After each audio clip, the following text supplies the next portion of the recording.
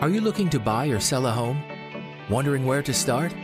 Do you have questions about mortgage and real estate and need honest, accurate answers? Well, you're in the right place. Welcome to The Educated Homebuyer with expert real estate broker Jeb Smith and certified mortgage consultant Josh Lewis, where we discuss everything you need to know to buy right, borrow smart, and build wealth through real estate ownership.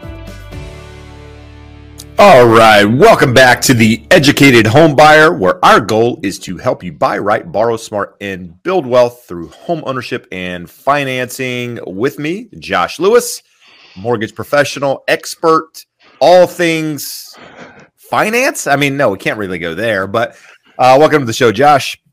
Thanks for having us back, Jeb. We are really, both of us, screaming in on two wheels here this week, trying to do 9,000 things here before the show starts. I didn't even have my light on. I'm sitting here in the dark, for goodness sake. No, it often works like that. So, so it's, trying to get everything settled before we go live and talk for 2 hours. So for those of you who are new to the show, we do this every week.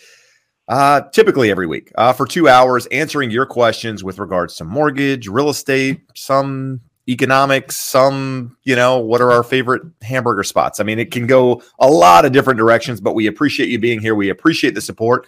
So what's happened over the last week? Josh, we're going to talk about interest rates. Inventory is obviously increasing in a lot of markets. That is the hot topic for many people out there at the moment, especially the people that want to call crashes and whatever. Hey, look, we told you inventory was going to increase and this was going to be, this is good. This is healthy stuff. This is great for the housing market that I think a lot of us, even real estate agents, want to see. A more balanced market, more inventory coming on the market here locally.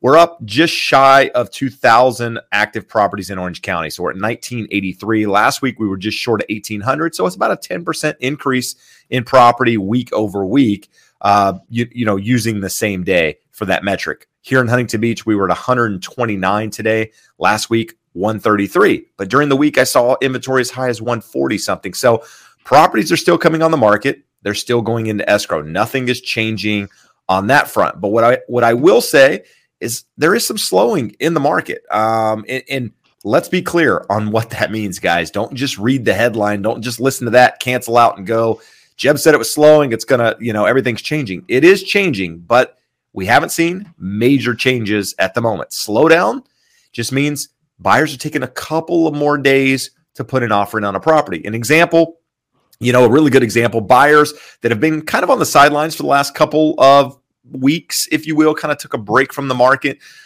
called me on a property that they saw. We went and took a look at it. They said, what do you think it's worth? It's priced about right. Why isn't it selling? Well, maybe, this or that or whatever. It's been on the market like a week. And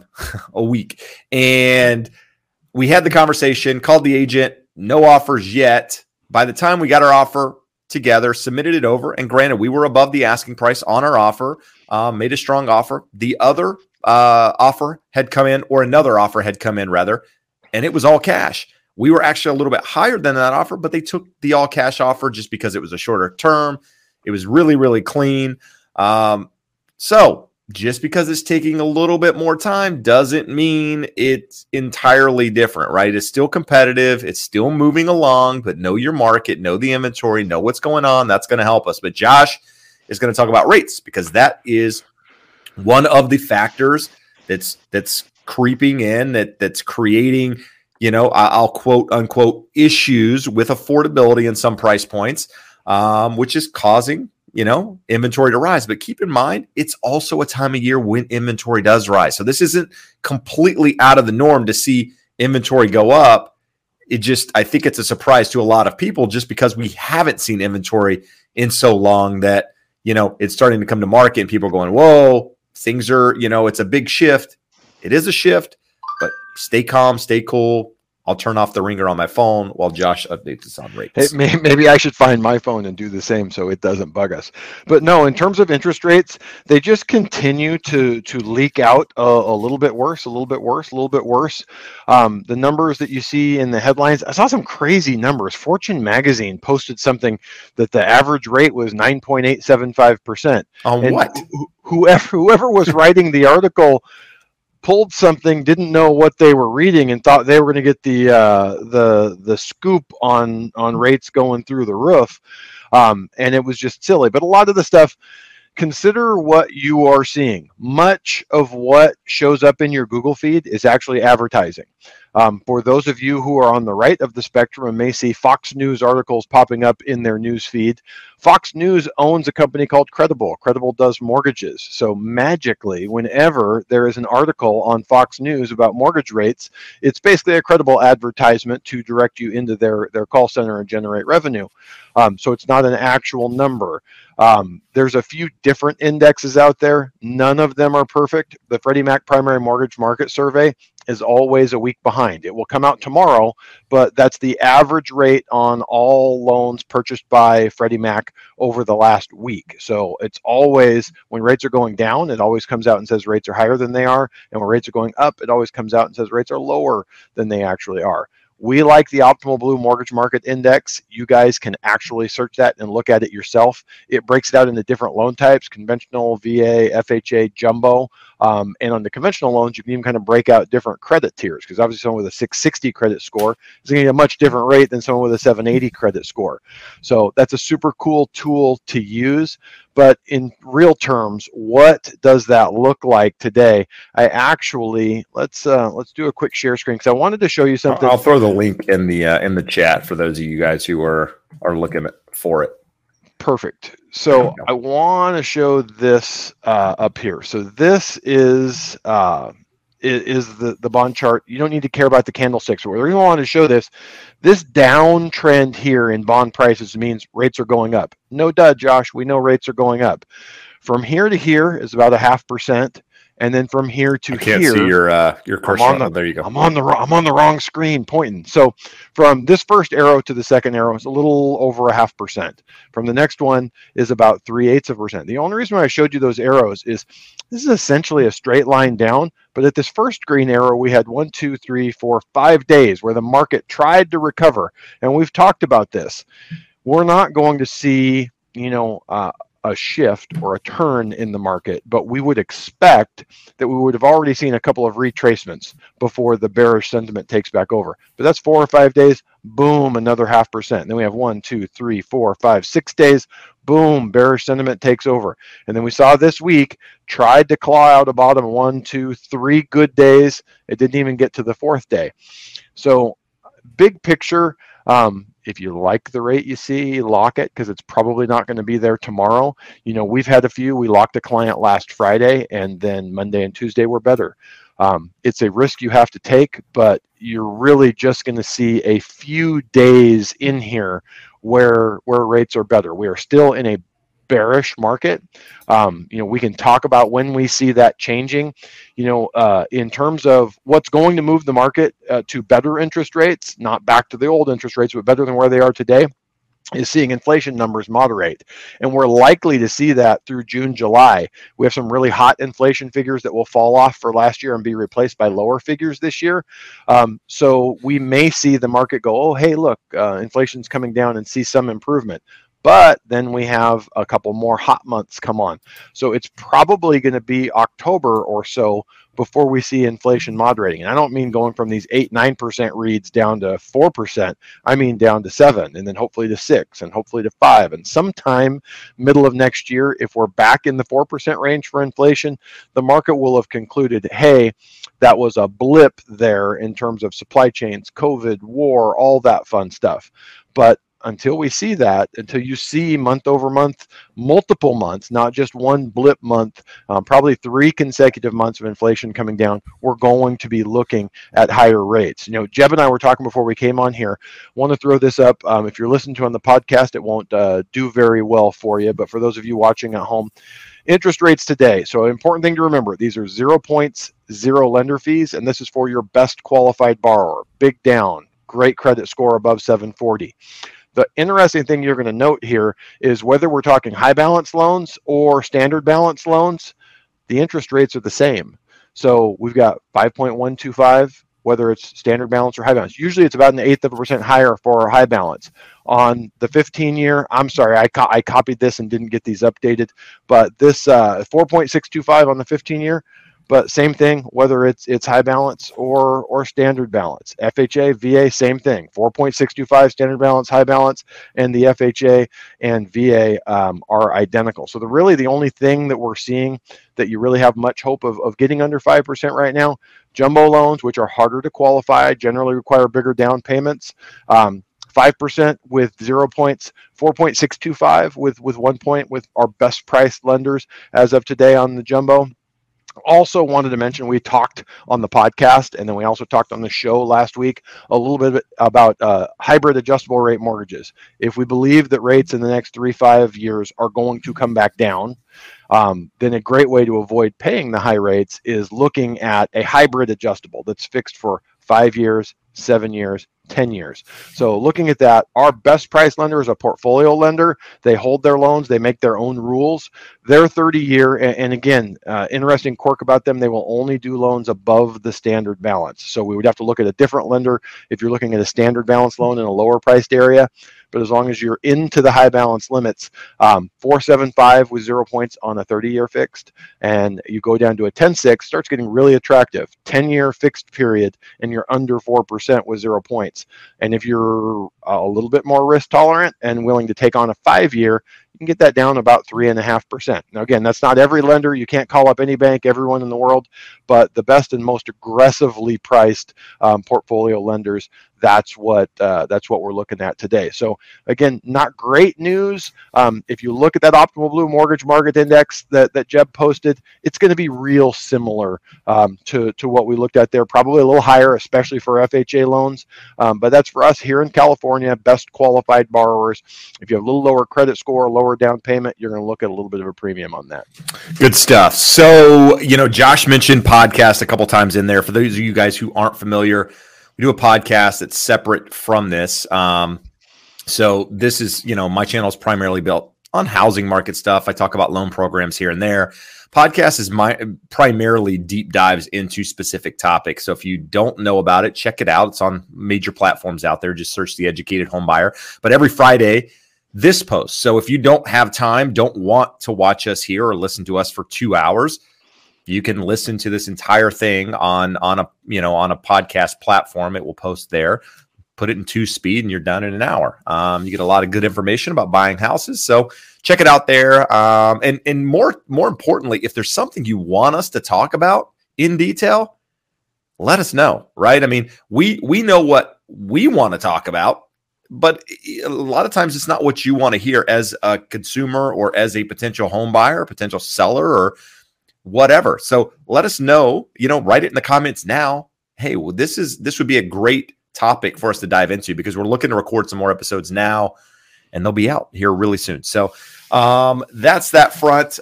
You got people out there at the moment. So what else? We've been talking for a long time, right? We're going to get to questions here in just a minute, but we've been talking a long time about what changes the market. Like, what can change the housing market to make it more balanced? And the answer is always supply, right? Supply is the answer to a lot of the problems. And I quote unquote problem there. And with that, demand dropping off allows that supply to build, but it always goes back to supply. More supply creates more balance.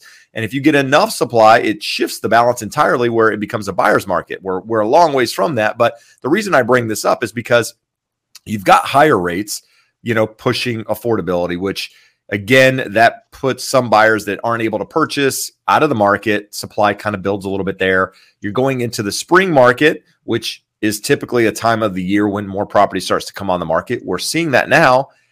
Now, what else could help add supply? Now, Josh and I have talked about this a little bit, and I did a video that's going to post on Friday where I talk about this a little bit too. Property taxes, right? Now, we've talked about property taxes in the past. Now, in California, you're somewhat protected to some extent because you have Prop 13. Your taxes can't increase by more than 2% per year. But if you live in another state, for example, and I'm going to bring a clip here up on my computer in a minute of something that someone sent to me. But if you live in another state, you buy a house at X price, $500,000, your taxes are based off your purchase price at some point, right? I mean, it might take the county assessor a little bit to get them to your current price. But what happens is, as homes in your neighborhood or your tract start to sell for more, your property taxes are eventually going to go up too. So there's this whole idea at the moment that the next big down leg or the next fall in housing is going to be because of property taxes going up and people not being able to afford the properties that they bought, a couple years back, or maybe even a long time ago, just because of these increases. So again, this is where I'm asking you as a viewer that live in all these states across the country, do you think that's a problem, for one? Because I'm interested in hearing your thoughts. I've asked the survey on my channel about, people have you seen your property taxes increase? And a large percentage said, yeah, that we saw them increase quite a bit. I don't know that it's enough to change the market entirely, but is it enough where some people are like, I can't afford this, or screw this, I'm out of here, I'm going somewhere where this doesn't come into play, which I don't know where that is at the moment, but does that create more supply? Josh and I had this question, or I had this question to Josh, and we were kind of bouncing it back and forth. And it's like, does it help add to supply? I think the easy answer is yes. I think it does, but how much supply and when does it happen? Because a lot of times property taxes aren't due. I was talking to somebody in the Austin market. The property taxes aren't really due until the beginning of next year. So they've got 8-9 months before it really is a real problem when those taxes have to be paid or what have you. So just interesting, things that we're thinking about here that could create more balance in the market. Josh, anything you want to add on that one? No, in terms of the property taxes, it's definitely an interesting thing, and it's fun for you and I to bat it around and start looking at how different states handle it, because in California, we're unique among all 50 states with Prop 13, that you're limited to 2% annual increases in your property taxes. So home values can go nuts like they have the last 2 or 3 years, and it doesn't really impact the equation. But you dug in and did the research, and again, interesting to think, most states, because they don't have Prop 13, they have homestead laws where some or a portion of your home value is sort of exempted from this run up in property taxes. But you also have to be a primary owner for those. Primary owner. You don't get so that. As an investor, you don't get those protections. Right. So fortunately for investors over the last few years, not only have prices and therefore property taxes gone up, their rents have been going up. But it impacts the calculus. There's a lot of unintended consequences, not only of conscious decisions, but of just market forces and how they play out. We wouldn't have thought that rates going up would decrease the number of sellers coming to market. Now it seems as though we've seen a few of those sellers get off the fence, the ones that were expecting or hoping that home prices were going to continue going up 15-20% a year and they would just hold on. Now that there seems to be a little bit of moderation along those lines, we definitely are seeing a little bit of a change in that. But it's interesting. The thing that I can say is it is all interesting. We're looking at data, looking at it week after week after week. And in terms of all of this, are we seeing more supply come to market? Absolutely. So you want to look at the charts and you want to see where we get back to normal, what normal looked like pre-pandemic, which was still tight, well less than 6 months. Until we get to the 6-month level, it's still going to be a seller's market. I think everyone, from realtors to buyers, everyone but sellers, are going to be pretty happy that it's not nearly as strongly a seller's market. It's been very difficult for professionals on the buyer side and for buyers. So I think we all welcome some normality from that end. No, agreed 100%. I mean, it is, we want normal just as much as the next person. And with that, I'm going to address a question that we're going to get at some point tonight, and I'm just going to reference them back to this point in the video. Should you buy right now? If more inventory is coming to the market, rates are up, should you wait? Right? And my answer is going to be, depends on your situation. Right? You've got to be, Josh and I have talked about this, a little bit more cautious in this environment just because prices have run up so fast. Rates are up. If I were a buyer at the moment and I'm still looking at property, my wife is honestly, she's online more than I am looking at property. We're at a position where it makes sense to move if we can find the right property because we've got 3 growing boys, we're in 2,000 square feet, just under 2,000 square feet in a house. It makes sense to buy the property because we know that next property, we're going to be there for an extended period of time. And so that's going to lead me into, if you're buying in this market, have a longer term time horizon, right? It just insulates you against any, potential moves in the market. And the market is going to go down at some point, right? It's not always going to go up. Want to be clear. Housing prices don't always go up. As much as people comment on my videos and say that's what I say, that is not the truth. They don't always go up. So longer term time horizon allows that. Not stretching yourself, money in the bank, all those are good things. So if you are a buyer, you find the right property, great, fantastic, move forward. But if you're somebody buying a property, it's not the right one, but you're thinking rates might go up, just this one will do for now. Maybe that's not it. Maybe you just wait a little bit, because we are starting to see a little bit more supply. And with that, you might see home prices continue to move sideways to up a little bit. I don't think you're going to see, personally, any big pullbacks in prices. I don't think so. I'm not seeing it at the moment. Even homes that are sitting on the market a little bit longer, instead of 5 days, they're now sitting on the market for 10 days. We're not seeing crazy things. We're seeing homes that, that have price reductions. Those are homes that should have had price reductions regardless of any market, just because they're overpriced to start with. So just keep all of that in mind. And remember, real estate's local. So if you're in a market that, hasn't been like what we've been talking about, then just kind of gauge it, right? Don't just take somebody's advice off YouTube and go buy a house or sell a house or, make your decisions. Use all of that as, a piece of the information that, that you use when deciding to buy a house. So anyway, Josh, I'm going to ask you a question here. Shoot. I'm going to ask you a question from Dan.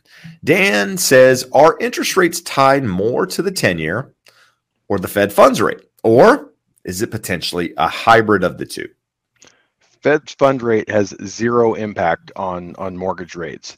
And in theory, the 10-year has no direct bearing on mortgage rates. But in reality, the fact that the Fannie Mae mortgage-backed securities compete with the 10-year Treasury for investors, they're tied together. They don't move in lockstep, but the prices paid for mortgage-backed securities are never going to get far away from the 10-year. So if you want to know what's happening with mortgage rates, you want to look at the 10-year.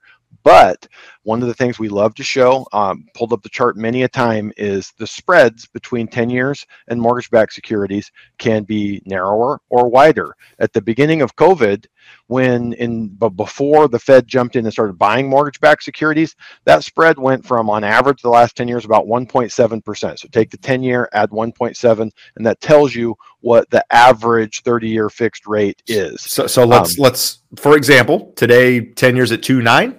2.8 and change. It had gone Let's down. just say 2.9, just to be on the high side. 2.9. That 1.7 spread would put rates today, in theory, at 4.6. Yep. But they're not at 4.6. Yeah. We're seeing a spread more of like 2.2, 2.25. And the reason for that, there is always a logical reason. Investors are not willing to pay as much for mortgage-backed securities as they normally are, because they're worried that the Fed is going to take their trillions with a T of mortgage-backed securities and sell them off. And the plan is that they are. The pace for the next 12 months, if they sell the 35 billion or whatever a week, is like 1.14 trillion over the next 12 months that they plan on selling off. If they do that, that could have a negative impact on the prices paid for mortgage-backed securities. So you're always looking at the interplay between those. So right now, mortgage rates are elevated relative to the 10-year over what they normally are. So the 10-year could stay level. The 10-year could get worse, and mortgage rates could get better if the market and investors concluded that it's not a problem. Either the Fed is not going to sell as many mortgage-backed securities as they say they're going to, or that the market just absorbs them. We talked last week that last year, there was about $1 trillion more of supply of mortgage-backed securities coming to the market because of all the refinances being done. Market absorbed them, no problem. Now those refinances are gone, and we have $1 trillion of supply that will replace it by the Fed taking it off of their balance sheet and selling it into the markets. So in theory, we don't have any change to the supply-demand balance, but we've seen a little back off in demand just because of that uncertainty. Once they start selling the 35 billion a week and the market gets some comfort, we could see that gap narrow, and we could go back to 1.7, 1.8. We could see it get worse. It could go to 2.5. So we want to watch the 10-year Treasury, ignore the federal funds rate in terms of mortgages.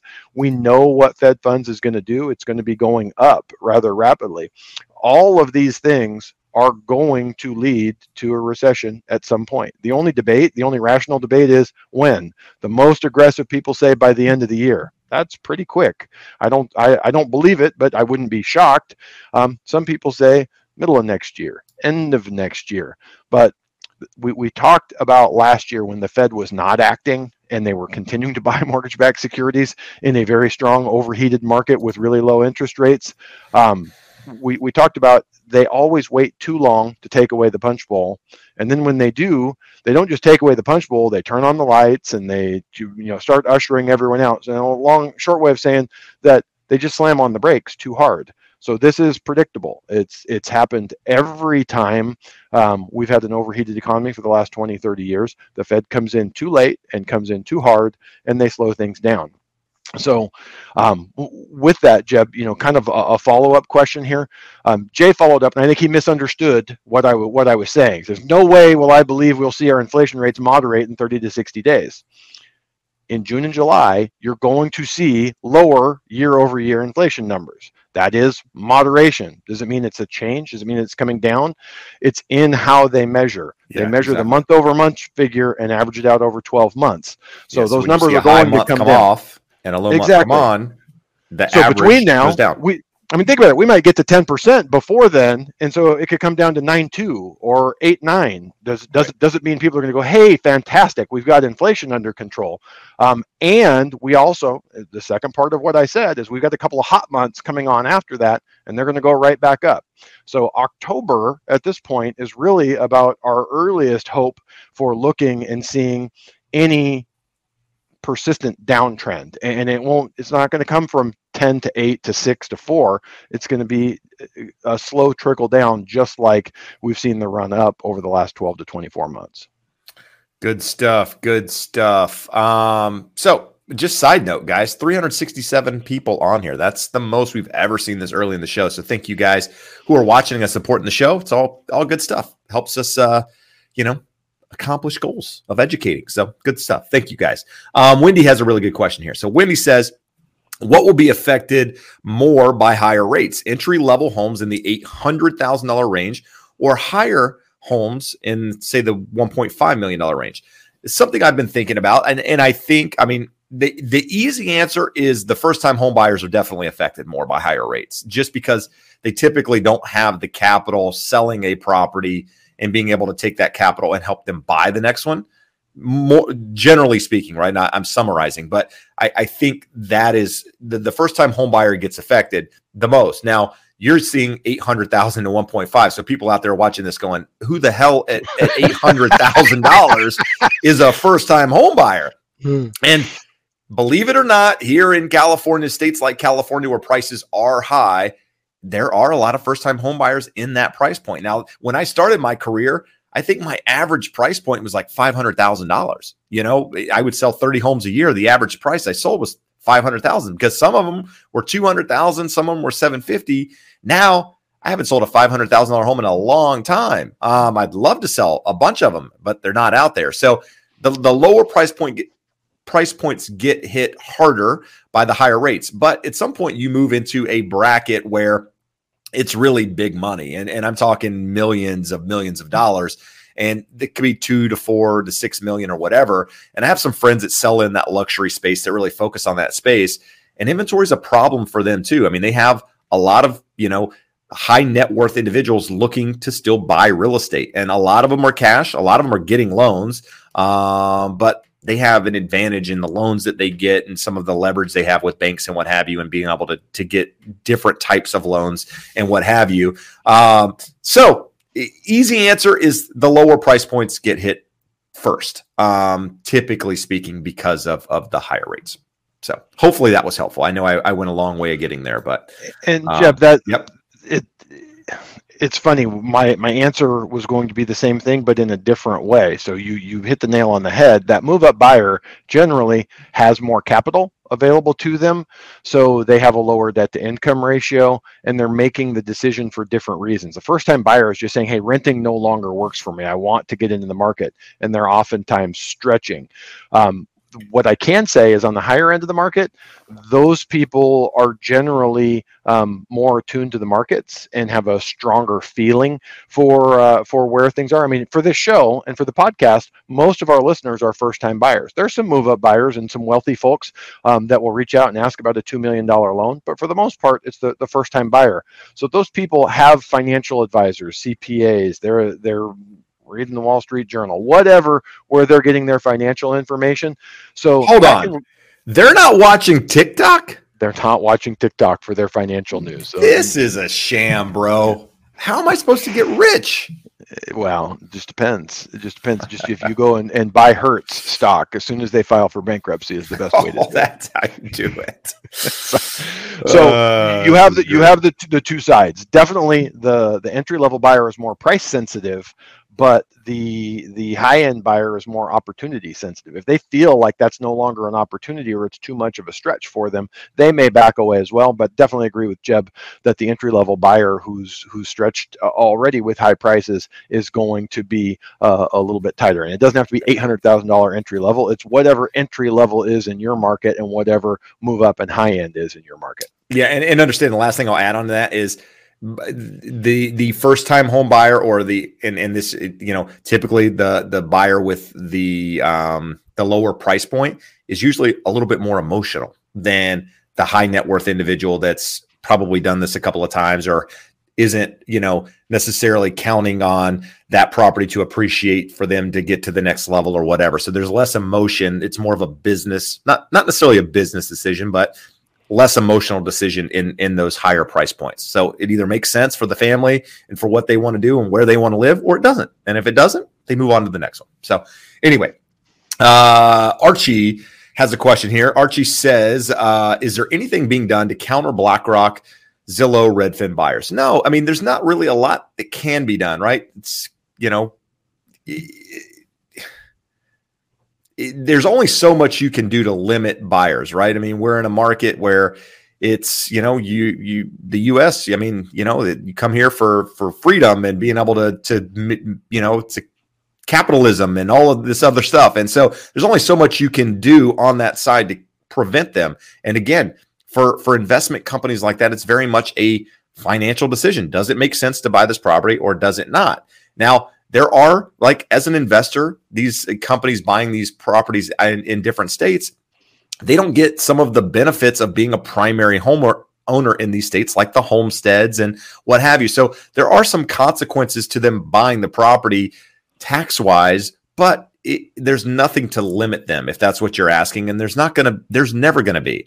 There's a lot of money coming from big corporations, big funds, funding politics and everything in between. And this isn't a political statement or a political channel or whatever, but as long as there's money feeding from those people to Congress and to people, representatives of districts and whatever else supporting, it's a market that's going to continue. It's been around forever. It's just more pronounced now because of the media and because, of how short supply there is out there in the market. So, Josh, anything you want to add on that one?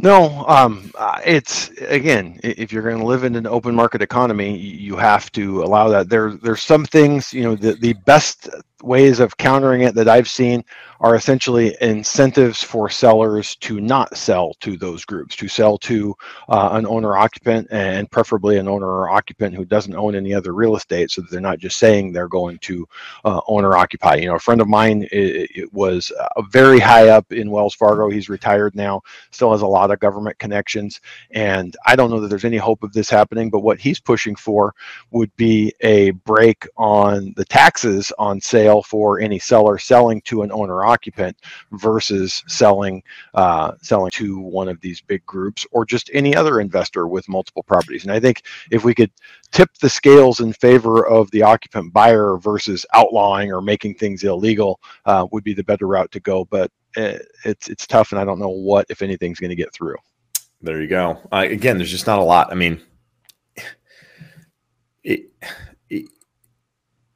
as prices continue to rise, and they probably are going to move more stagnant sideways for, some point in the future here versus go up like we've seen.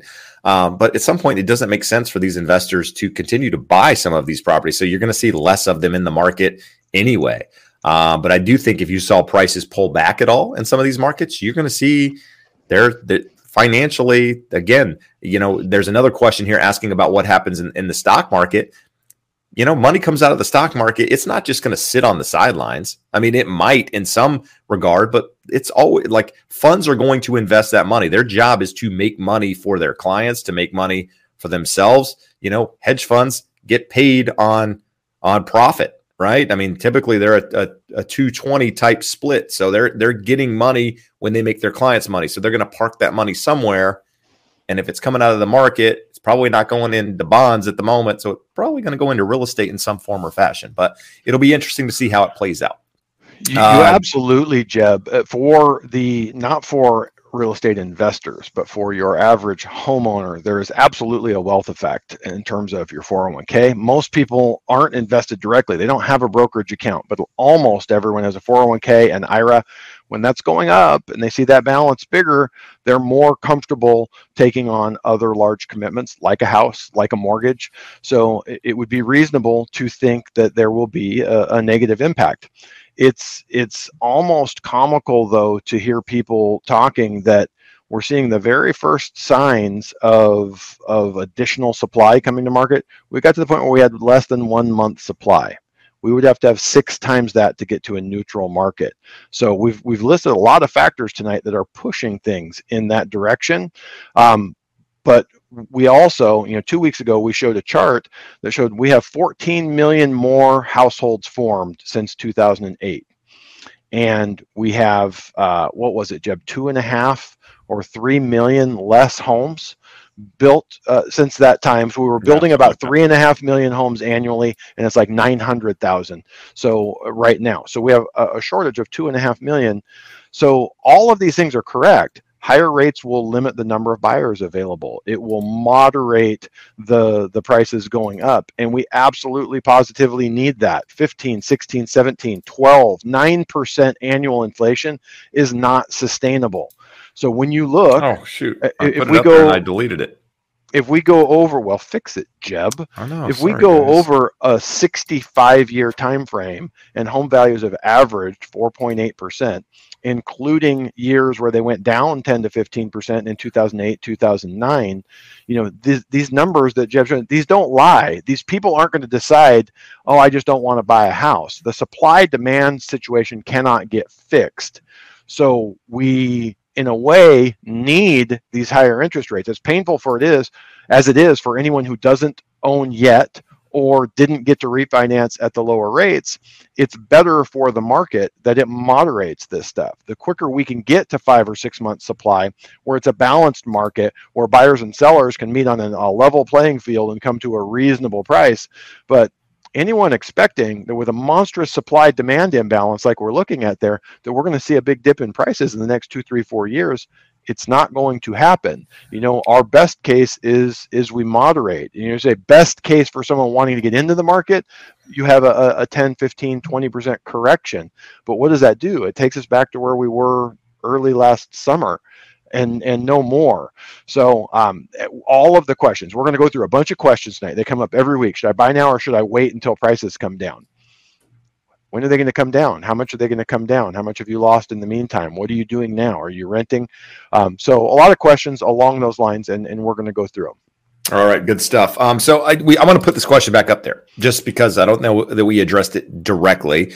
But so if the stock market comes down, I'm going to ask you this question, Josh. You and again, we're in a different position than some people out there, but I'm just going to, as I would anyone, you own a house, it's on a fixed rate. The stock market drops by 40%. Do you sell your house? No, not right. I'm asking a question. I want you to answer. Do you sell your house? The answer is no.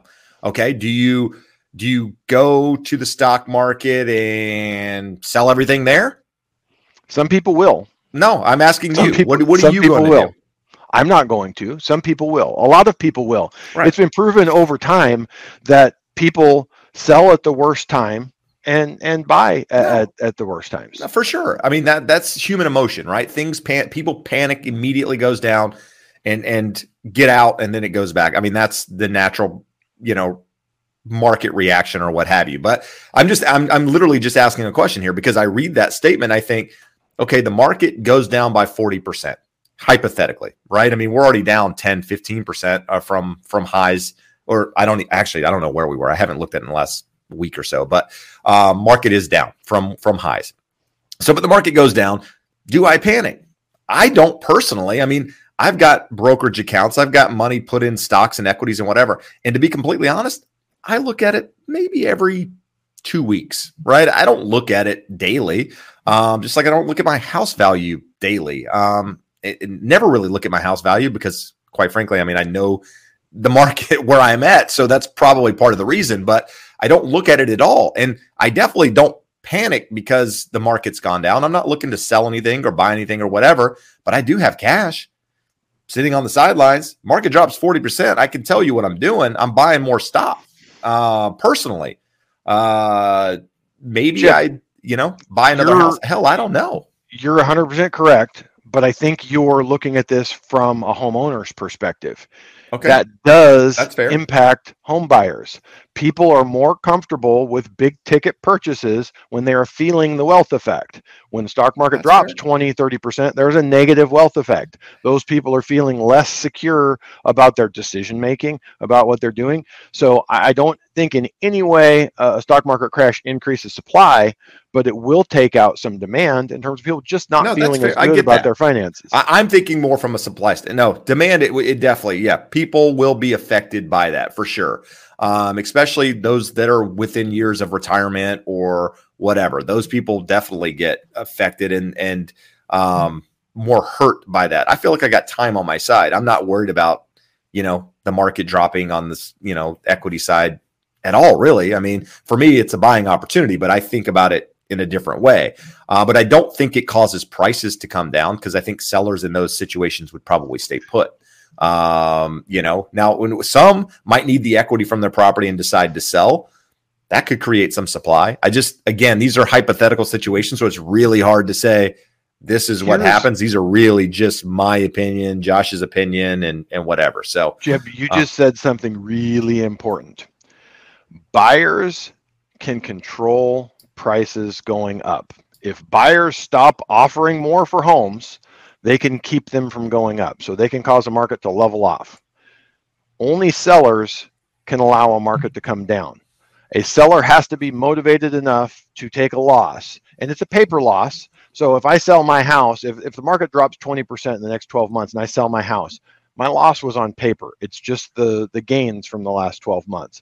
But the reason why we talk about home prices being sticky to the upside is even when they're paper losses, people do not like that. They will stick their happy butts in their happy houses and wait 1 year, 5 years, 10 years until the market recovers so they can say, I didn't sell my home for less than what its peak value was. People like selling when their home is worth more than it ever has been, and they dislike selling when it's worth less. It doesn't mean that no sellers will sell. Some people are forced to. Divorce, death, job loss, just preference. I'm out of California. I hate this. I'm going to Texas. Yep. So there will be sellers that will sell, but a large volume will not choose to sell. So you have to have a massive economic event before you see home prices decrease on a major level. That's why we say in California, we had 3 major downturns before 2007, 2008, and they were all in the magnitude of about 10, 12, 15% corrections.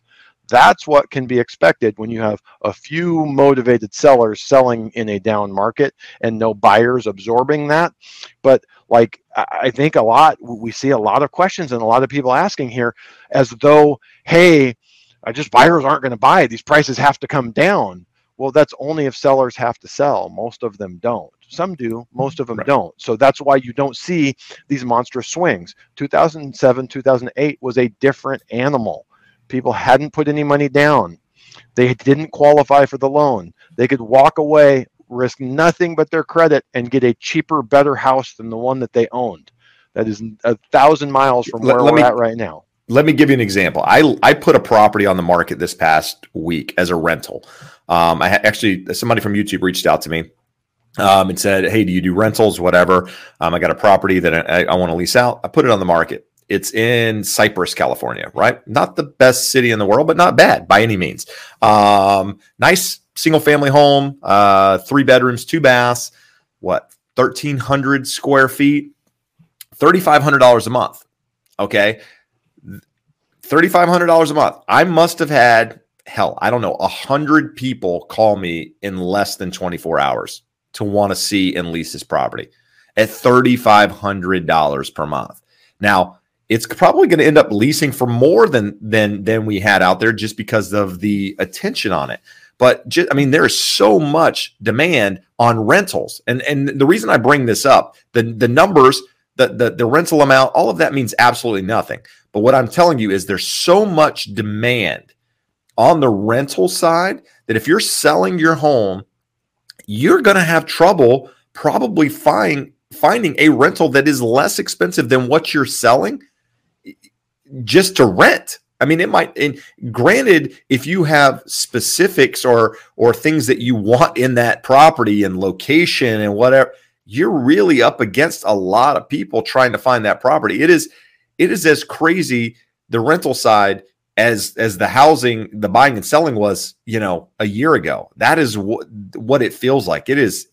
I can't tell you how many people are calling my phone and texting me and I apologize. If you're one of those people that have called or texted me and I haven't gotten back to you, it's because of the number of calls I've gotten. So just, if you're thinking of selling and you're just going to go rent something, make sure you understand your market, because it is nuts out there.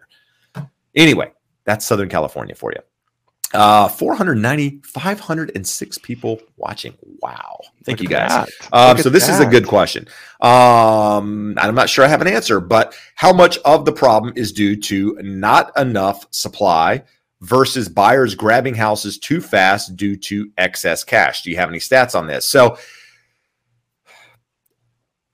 supply is definitely the driver. That is, the lack of supply is what is caused buyers to make those quick decisions about grabbing houses quickly. So it all boils down to supply to start with, because if there were more supply to start with, buyers wouldn't have necessarily had to make quick decisions to find a property. So it goes back to supply.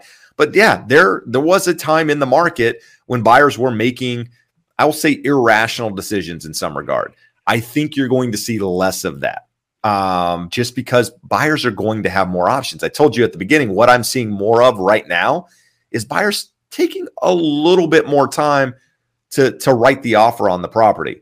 3 months ago, not even 3 weeks, 6 weeks ago, property came on the market on a Friday. You had offers Saturday. Now you might get them on Monday or Tuesday, or it might even be Wednesday before you get offers, but they're still getting multiple in many cases, but it's just taking a little bit longer to get there.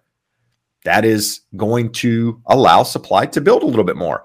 Buyers have options now. That's a good thing. You don't have to take the only one. You have, I can live here or I can also live here. It's not just one option. So I don't have any stats on that. I can just tell you from being an agent in the market and, dealing with buyers out there that it comes down to, the supply is what drove everybody to make those irrational decisions to start with.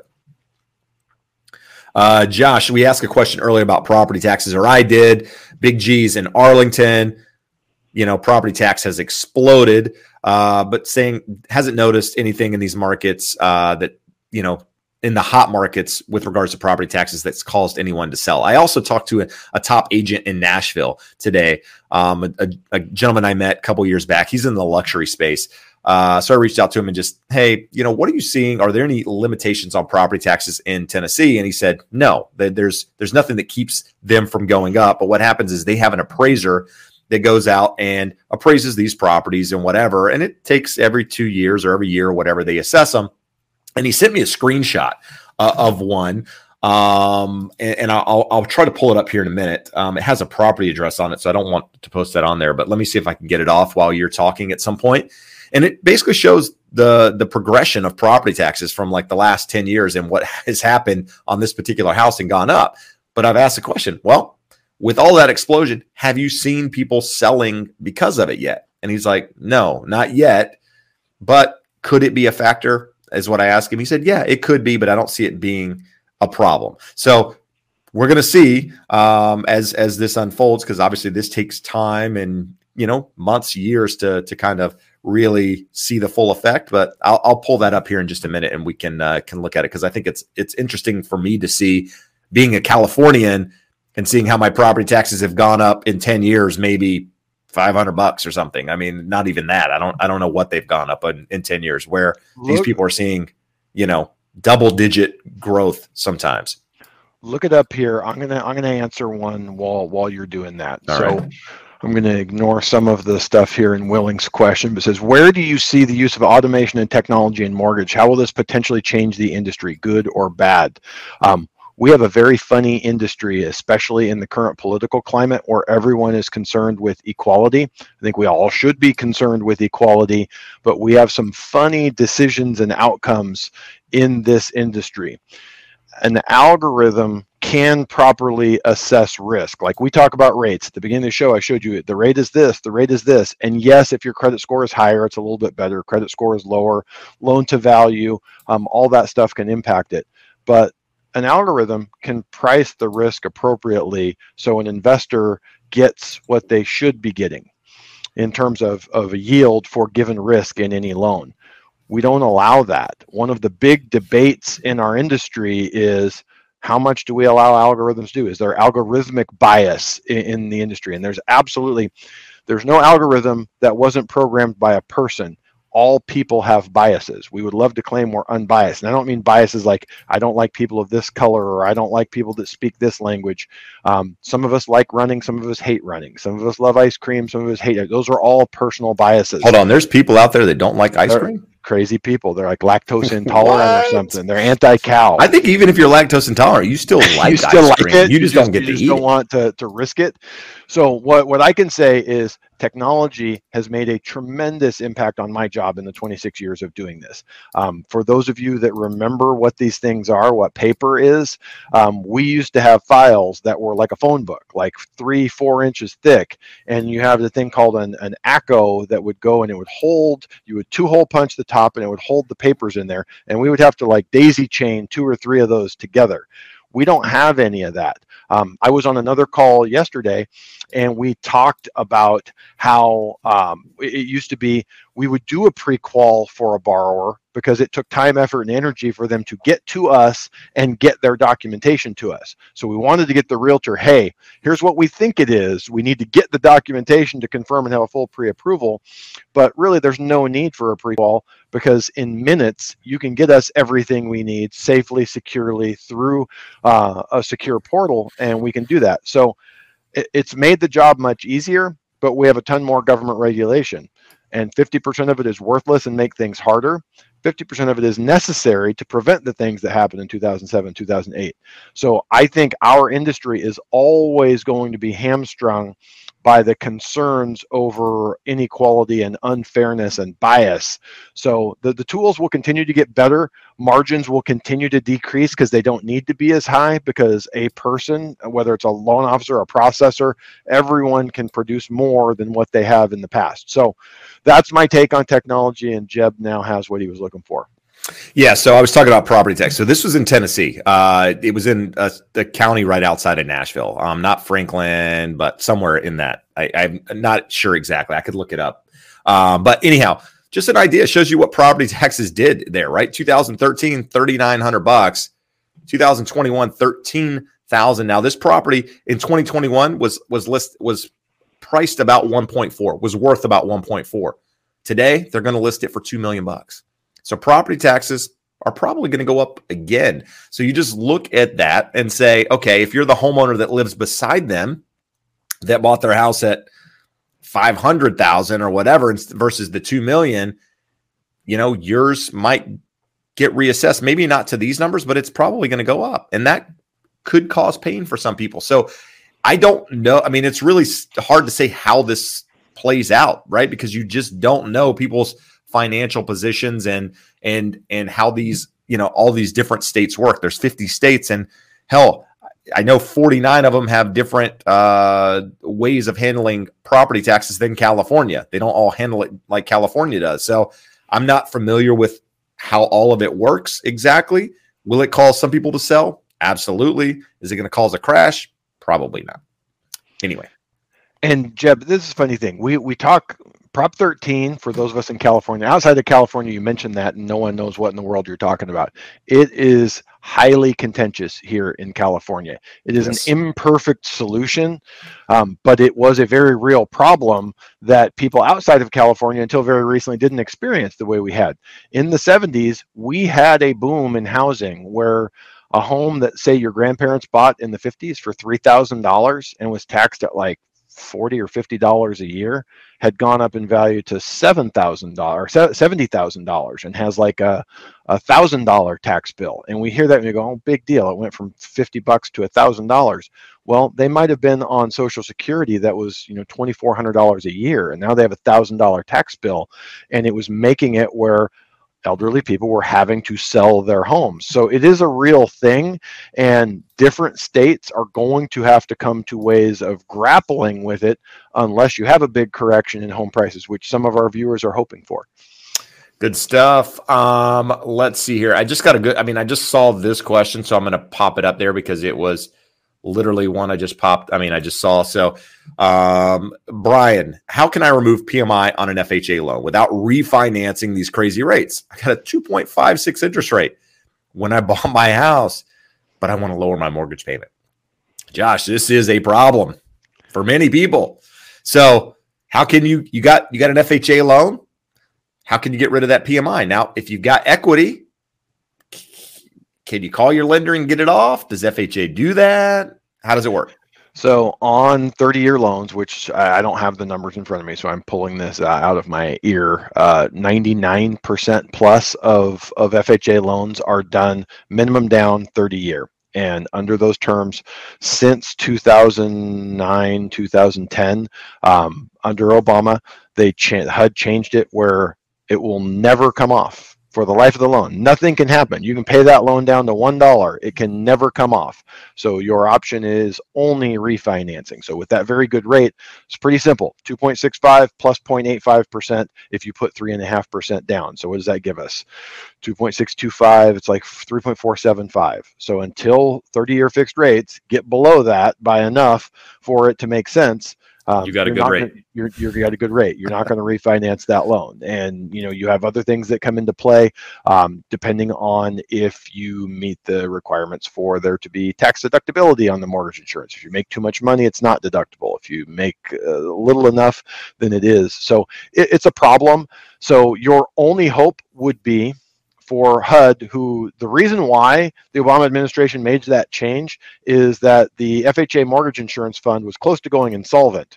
So like our friends in Washington always do, they put their heads together and said, hey, let's make the mortgage insurance stay on there for the life of the loan.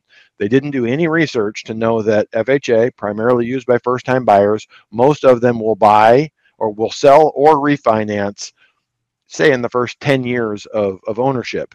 So it was never going to be there for 30 years anyways. So we had a temporary problem that existed from 2007 to 2014, 2015, but we put a permanent solution in place. And the way it generally works is if you look at the HUD guidelines, it says a loan originated from this time frame to this time frame is under these guidelines. So they would have to do something different than what they've done in the past and say, not only are we restoring it to the mortgage insurance going away when you hit 78% of the original loan balance, they would also have to make it retroactive to all those loans that now have permanent mortgage insurance. Exactly. Probably not going to happen. We've been on 1 hour, 510 people watching. You guys are like, this is like awesome. I saw 526 at the height so far, or maybe even a little bit higher. So thank you guys for supporting. Thank you guys for being a lot of you are here every week. So thank you for that. If you haven't already, hit the thumbs up, share it with a friend, listen to the podcast that comes out on Friday, again, of this content or even the other content we cover. That's also appreciated as well. But just wanted to say thank you guys for being here. All right. Some good questions to get to. Josh, well, we got a comment first. Maddie is down in Vegas, got a hangover, listening to us. So, Maddie, go downstairs, get one of the IVs, right? You're going to get that. You're going to be rehydrated. You're going to listen to this. And I'm not sure what you're going to do with listening to us, but you're going to go get hydrated, and then you're going to be ready. You're going to be ready by 9 o'clock to go do it again. 9 o'clock, I'm personally going to be in bed, but Jeb, you're going to be out in Vegas, and Jeb, you're going to be thanking me. You only gave Maddie half of the prescription. Oh, cold plunge. Cold plunge is the other. Oh, that's terrible. That's a terrible idea. The second half is, and there's actually like 5 steps to this. The second step is you go over to the link. You go up the escalator to the hash house, and you get one of these giant sugar bomb pancakes. Delicious. They have one of those in San Diego too. To absorb hash house and go-go. Yep. So that's the second part. And the third part, and this again does not involve a cold plunge like Jeb was suggesting. The third part is large quantities of hair of the dog. Those 3 things, and you'll be good as new. There you go. Problem solved. Maddie, get back to us next week and let us know how we worked it out for you. If you died, if we don't hear from you, you're dead, and we had nothing to do with it. Let's see. So Joe has a comment, which is something that we've been addressing. Well, people will be locked in their house basically because they have lower interest rates, right? So if I have a 2.99 on my house now, that's going to keep inventory off the market because hell, I don't want to sell and go pay more for a house and pay a higher rate. So that is going to affect inventory. So good to see people out there actually understanding how that all works. Let's see, Josh, you had put a couple in here that I want to touch on. Big G's asking, any chance the SALT deductions will come back? It really, and maybe explain what the SALT deductions are. So it's state and local taxes. So Trump came in and made some controversial, probably unnecessary changes to the tax code in 2018. And that limited your state and local tax deduction to $10,000. So your state property tax, or your state income tax, and your property taxes were the 2 biggest elements of the state and local tax deductions. So if you're in a high state income tax state, California, you can be up 13-14%. So imagine you make $100,000 and you're paying 11% in California. That's $11,000 right there. So your property tax deduction just goes out the window. You cannot deduct it because you already hit the $10,000 cap. So this is true party line politics. The people impacted by this are states with high income taxes, which happen to all be blue states. So politicians from blue states are very keen to reverse this and take the cap off of state and local tax deductions. And people from other states kind of look at you and say, you're crazy, you're in a high tax state, and that's your problem. So could it happen? Yeah, there's a lot of popular support for it by people that are on the wrong side of it. But like anything, when it comes up in Washington, D.C., that we're going to change tax policy, they sort of have to make it revenue neutral. So putting that back in place or taking the caps off of the state and local taxes would be negative for revenue. So, and primarily for high income earners. So there's your trouble, is that the people that will benefit from repealing the limits to state and local tax deductions is the higher income earner. So my guess is no, but it absolutely could. And depending on Democratic majorities existing in Washington, D.C. for an extended period. No, good stuff. So let's see here. Josh says, I looked at a map showing which states are more landlord friendly versus tenant. I found my state, Missouri. Yes. Yes, sir. I think so. You know, you're smart. Is tenant favored. Would it be wise to look 90 minutes down the road in Arkansas for investment properties? So here's the thing. California is very tenant friendly as a state. Now, if you can afford to buy in California for investment properties, that you get, the appreciation, you get the benefit of owning in California in many markets. Not always, not always going to be true. There are states that offer better opportunities that are cash flow. I would worry less about tenant friendly versus landlord friendly personally, and worry more about what are you trying to accomplish, cash flow or appreciation. I mean, everybody wants both, but really, if you could only have one, that's the direction you should go, and worry less about tenant versus landlord and work on finding good tenants. Because if you get good tenants, you don't have to worry about the landlord versus tenant crap for the most part, right? There will be people always that try to take advantage of the system, but I can tell you finding good tenants is not rocket science, in searching and doing your checks and all of that good stuff, and work with people, and you won't have problems, and you'll be in good shape. So I would say go with the place that offers the better opportunity for you. Maybe it is Arkansas, or maybe it's down the street in Missouri where you're located, and don't get caught up in the headlines of tenant friendly or landlord friendly or what have you. Josh, this one popped up a moment ago, and I'm going to let you explain it because it happens on the California side a little bit. I mean, in taxes. So Pebbles, I just love saying that. Pebbles is asking, or it could be Pebbles. Pebbles sounds better, so we're going to go with that. Could you explain supplemental property taxes? Josh, what are supplemental property taxes? So we talked a little bit earlier. In California, your property taxes are limited to a maximum increase of 2% per year. Your assessed value is limited to a maximum increase of 2% per year under Prop 13. So let's say you buy a house from someone that's owned their home for 20 years. We go back to 2000. Homes have more than doubled since 2000, so they're paying taxes. Let's use my house for an example. I paid $580 in 2003. So I believe with the 2% increases, we're up to an assessed value of about $700,000. If I sell my house, the new buyer is going to spend about $1 million more than what my assessed value is. They don't reassess the home right at closing. So when the new owner gets the home, they're going to be paying taxes at my rate of my $700,000 assessment. But somewhere 3, 6, 9, 12 months down the line, they're going to get reassessed to the value they paid for the home. And the supplemental tax bill is the difference for that interim period when they were paying my lower tax rate versus their new higher tax rate.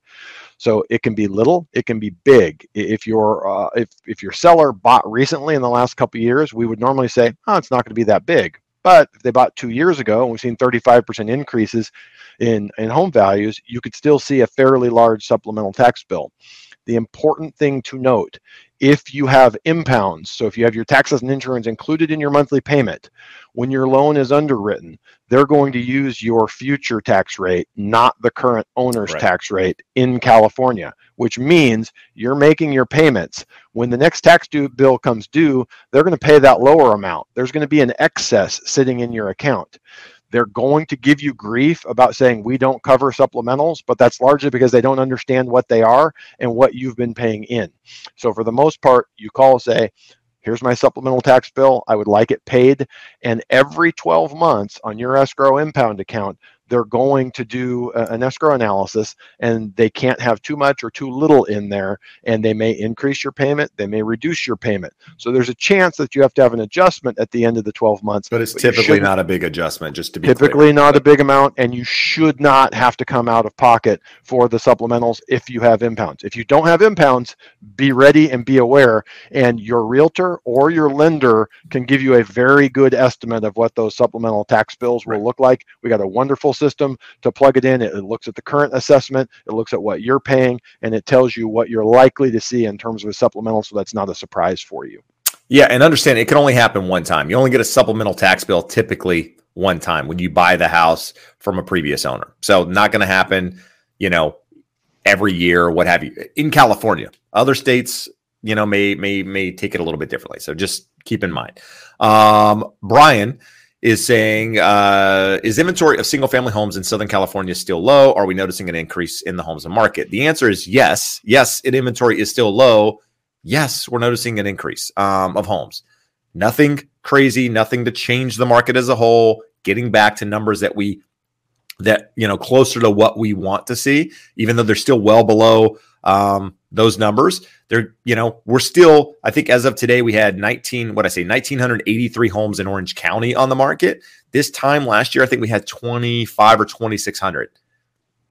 That was a market last year where we were going, God, there's no inventory. Like, where is the inventory going to come from? So it's increased, but it's still below what we want to see, well below what we want to see. So hopefully that is helpful. Let's see, Josh. Jeff, hold on. Before you move on, I want to show the chart from Reports on Housing. This is just one area, so don't get too hung up on this being true for your area. This is what it looks like. So we were, for San Diego, this is what 2019, this is how many listings there were. 2020 was lower. 2021 still lower still, and 2022 super low. Now it's trending up. The last few years we weren't seeing that much trending up. So it's likely to cross over here in the next few weeks where there's more listings available than what we had last year. But it's important to note this purple line up here, that's a low level of listings. So if we trended all the way up and got above there, we're still, for San Diego, and this is similar for Orange County, LA County, Ventura County. So almost all of California is going to look very similar. The lines would look similar here, that you're not, there's absolutely more homes on the market, but still a really low number of homes on the market. We need to see that double or triple before we start getting back to something that would resemble a buyer's market. Yeah, and I don't know if we can actually use that chart, so that's why I pulled it off there. I know he's okay sharing it, but he's like, putting it online. I don't know. So, I will try to reach out and see if we can use more of those, because there's some good charts in there for data like this to be able to present to you guys. The only reason I have never done it in the past is because, copyright or whatever, I don't want to infringe on someone's hard work and not give them what they want out of it. So, Josh, any ideas what proportion of mortgages refinanced prior to this year? So it's the vast majority. I don't have the number right in front of me, but in excess of 80%. When you look at the numbers, when I saw this question, I was looking for a chart that is really cool that shows the distribution of outstanding mortgages by note rate. The vast majority of loans in the U.S. are under 3.5%, so way more than 50%. So the question that someone had brought up earlier, are people going to be locked into their homes when they have a really low interest rate? There's a risk of that. But you have to believe, for that to be true, you have to believe that inflation is here permanently and interest rates are going to be 5, 6, 7%. And I know there's a contingent of people that want to believe that. I don't think they've thought that all the way through, because they want to believe it because they think it's going to bring home prices down, which if they stayed permanently that high, it absolutely would bring home prices down. But they don't stop to think what it means for every other aspect of your life. So I don't think it's true. I don't think it's going to be permanent, but it's always possible. Yeah. And so, it's something I want to touch on real quick. So next Wednesday, for one, is when we, our next live. I'm going to be just leaving a conference. So the plan is to still do the show. I'll be in a hotel room and things will be a little bit different, but we're going to do it. But the reason I brought this up is because on Sunday, I go to a conference that I do every year and basically network with some of the top agents across the country.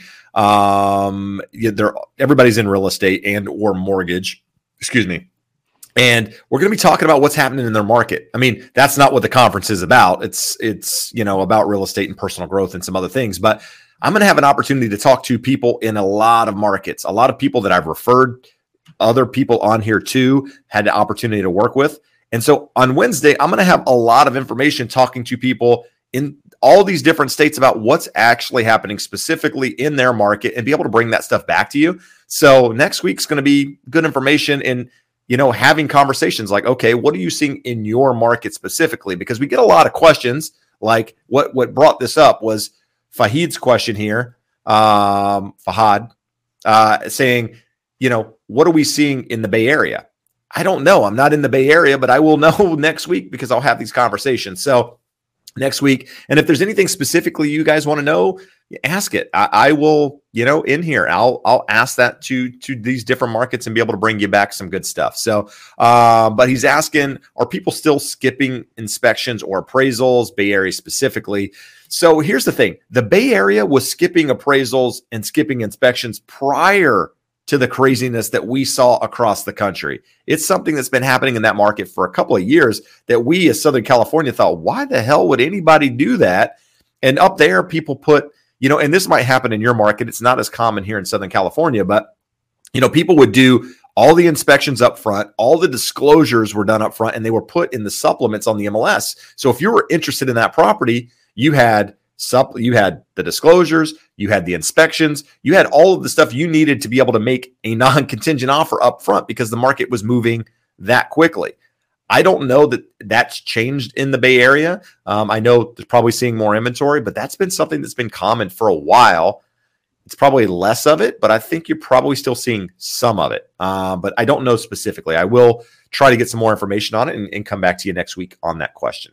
But I can tell you here in Southern California, you're going to see less of the appraisal waivers, if you will, or contingency removal on appraisal. You're going to see less of it because, again, people got more options, but that's something as a buyer. I'm not telling you to do this, but you want to be competitive in a potential, multiple offer situation. These are things that you can still do to stand out because there will be people that still do it. Maybe not everybody, but people will still do it. The market has not shifted yet, guys, into a buyer's market. So understand that just because you see a little bit more inventory, just because it's sitting on the market a little bit longer, doesn't mean you have control. And that is very, very important to understand as a buyer. Understand, your place. You are still, I'm not going to say at the mercy of the seller because it's not the right language, but just understand you are not driving that boat in many regards. It's gonna be a situation where the seller still has decision making and direction of that transaction. And no, you don't have to agree to any of it, but if you want to be competitive and in a multiple offer situation, you might have to do some of these things in order for your offer to stand out. So, Jeb, while you were talking, it made me think along these lines. In politics, talk about demographics is destiny. If a certain ethnic group is growing, if your population is aging, it impacts things. So we've got a couple things. We talk about supply and demand. We talk about the wave of millennials coming into prime home buying age. Other things being equal, they want to buy. We know homes have been underbuilt, so there's a lack of supply. So that's the things that tell us home prices should go up. Well, they have, and they've gone up a ton. So you have an affordability issue that's exacerbated by interest rates going up. So what happens with interest rates? Do they remain elevated? Why would they remain elevated? Because inflation becomes a concern, becomes deeply entrenched. I know smart people on both sides of the equation. My preferred source, I didn't get to read his 10-page monthly newsletter breaking down his thoughts. He still is firmly in the camp that everything is deflationary over the long haul. But the Fed butchered the COVID response so badly that this could drag on longer than we think. So that's the battle that we're looking at. Jeb's talking about we're still in a strong seller's market. What has to happen for it to get to a neutral or later on to a buyer's market or a price correction or a crash? We have to see interest rates stay high and go higher for an extended period of time while the economy suffers. So you have to be rooting for stagflation. The arguments that I see here in the comments from people that are rooting for that, they seem to think that they would be immune to the things that would cause that crash. I mean, it's sort of wishful thinking. You guys have heard Garrison Keillor with Lake Wobegon days where all the kids are above average. Well, everyone thinks their kid is above average. Everyone thinks they would escape the wrath of those things occurring and bringing home prices down. They can happen, but it would have to be stagflation, and it would have to be strong enough to overcome the demographics that we have over the next few years. So those are the numbers that we look at. This is what we sit here and analyze. So we're going to bring you the numbers. We're going to show you what they are. Right now, I don't really want to wager one way or the other. If you ask me, in 18 to 24 months, we'll be past this. Inflation will have moderated. We'll be higher than what we've seen for the last 10 years. Rates will be in a reasonable range, and we're probably headed for an extended period of time of relatively flat home prices, 0 to 3, 0 to 5% home price increases. But again, that's an educated guess based off of reading a lot of really smart people and knowing what to watch to see how it plays out and what will impact the market over the next 3 to 5 years. Awesome. Good stuff. So first off, I want to give a shout out to Jennifer Lego. I'm just now going through some of the comments here because I've been talking too much and seeing that she went in and deleted a bunch of comments that were spam, obviously. And I didn't give her props at the beginning, but she's our moderator here. She does this for free. She's just a homeowner. You like the sound of that, Jennifer? She's a homeowner now that just does this for sheer joy. And I appreciate you being here, Jennifer, and doing that. So that is my props to you for doing that and getting rid of the webcams for girls and boys video chat that came up multiple times. So thank you on that front. Now, Josh, I'm trying to get some of the simple questions just to get them out of the way because there's so many in here. Let's see. Josh, any thoughts on NFTs for property? No thoughts. Nothing. Zero. Not even interest. No interest. No, I don't have Zero. any thoughts either. I guess I'm old millennial, as people call me. I'm a 1980 birth, so I don't understand the desire to have NFTs. I don't understand scarcity of digital products. Something has to be scarce to be valuable. I don't understand the scarcity of something digital that exists on the blockchain. So I could be 100% wrong, but I do not understand it. No, it's not wrong that you don't understand it. The question is it something we're missing here? And maybe we are. I have no idea. And I try to read on this stuff and be open because obviously if you can get in on the forefront of something that's going to explode, you want to do it, right? So if it's something that could explode, I want to be in it. And I try to read it and understand. I'm like, I don't get the desire to own it. So therefore I don't invest my money. But not to say you can't do it. Jeb, last night I read an article on yield farming because the headline made it sound like it would make sense to me when I was done. I felt dumber for having read the article. It often happens to me. I read books and I'm like, what did I just read? Like, holy God, I got to read a sentence like 3 times because my mind starts drifting mid-sentence and I'm like, okay, let me go back, read it again. Oh, didn't understand it that time either. Okay, let's move on. So here's another interesting question for someone who's commented a lot tonight. Jim Shrout, you guys are in SoCal, which is completely different than most other markets around the country. And in the past, I would agree 100%. Mm-hmm. Currently, I agree it's very different from many markets, but not very different from all markets. How do you think the rest of the country will fare compared with California? So the rest of the country, again, is also not homogenous, just like California. But what are your thoughts on that one, Jeb? It's a tough one. So many things have changed in the last 2 years that I don't know will regress back to the mean, if you will, before. And what I mean by that is people got fed up with the idea of California for many reasons, the politics, the whatever, the taxes driving you from California and being able to work from home, work remotely, change the environment where people didn't have to do that. People migrated for a quality of life. People, were able to get bigger houses and wanted to make the moves anyway. So they did it. And therefore they went to markets like Phoenix and Idaho and Boise and Austin and all these different markets and push prices up in some of these markets. Now, the question is, those aren't different than California now because the people that left California are now many of the people that are driving those markets.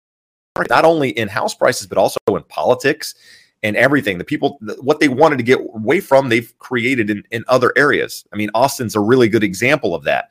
But it's tough to say, right? I mean, what happens in these other areas? I mean, I think migration, there are still people that want to leave states like California, and there's still people that want to move out of some of these other states for various reasons and move around. I don't know how it affects other states. I mean, again, I'll go back and nobody wants to hear this, but it's supply. If you've got a lot of supply in a market, that market's probably not going to fare as well as a market that has low supply over the next couple of years. Just because if you have a lot of something, if the demand's not there, it's going to change the landscape. And in this case, housing would be that landscape that it changes. And so therefore prices could go sideways, could go down. These are all hypothetical things because we don't know, what is going to drive the change. And so the easy answer is I don't have an answer for it, Josh. Some markets will be affected way more than others. No question. Which markets? I have no idea. It is the markets that were probably least desirable at the start of this thing, right? When people moved, again, I'm not going to insult anyway, so I'm not going to name any cities or any states or whatever. But if you move to a place that nobody wanted to live, 5 years ago, and you're still there now, and it's not growing, and there's no job growth, and there's no employment, there's no building, those areas are going to be affected, from this whole thing, from the lack of infrastructure and all of that. Those are the people that get affected. But if you're in an area that there's job growth, there's people still moving, they're booming, whatever, like in Vegas, for example. Vegas is still growing like hell. Now, could it be one of those markets that takes a back seat like 2008? Maybe it pulls back, but I don't think you see what you saw back in 2008 because there are still tons of people moving there from other areas driving up the prices. So, look, the easy answer is I don't have an answer, but some will be affected more than others. For Vegas, Jeb, that's different versus now. We had a ton of Californians going out there and buying new construction homes in Vegas as investments, second homes. Yeah, for sure. So we don't have nearly as much of people leaving their market and buying investment properties and relying on them having to rent. A market that comes up very frequently when you look at the list of 10 most overvalued home markets is Havasu City, Arizona. And you look at it and you go, it used to be a retirement area. You could go out there and get a home for, like, my grandpa retired out there in 96. It's like 120 grand. Nice little 1,500 square foot single story house, warm weather, lots of hospitals, all that good stuff.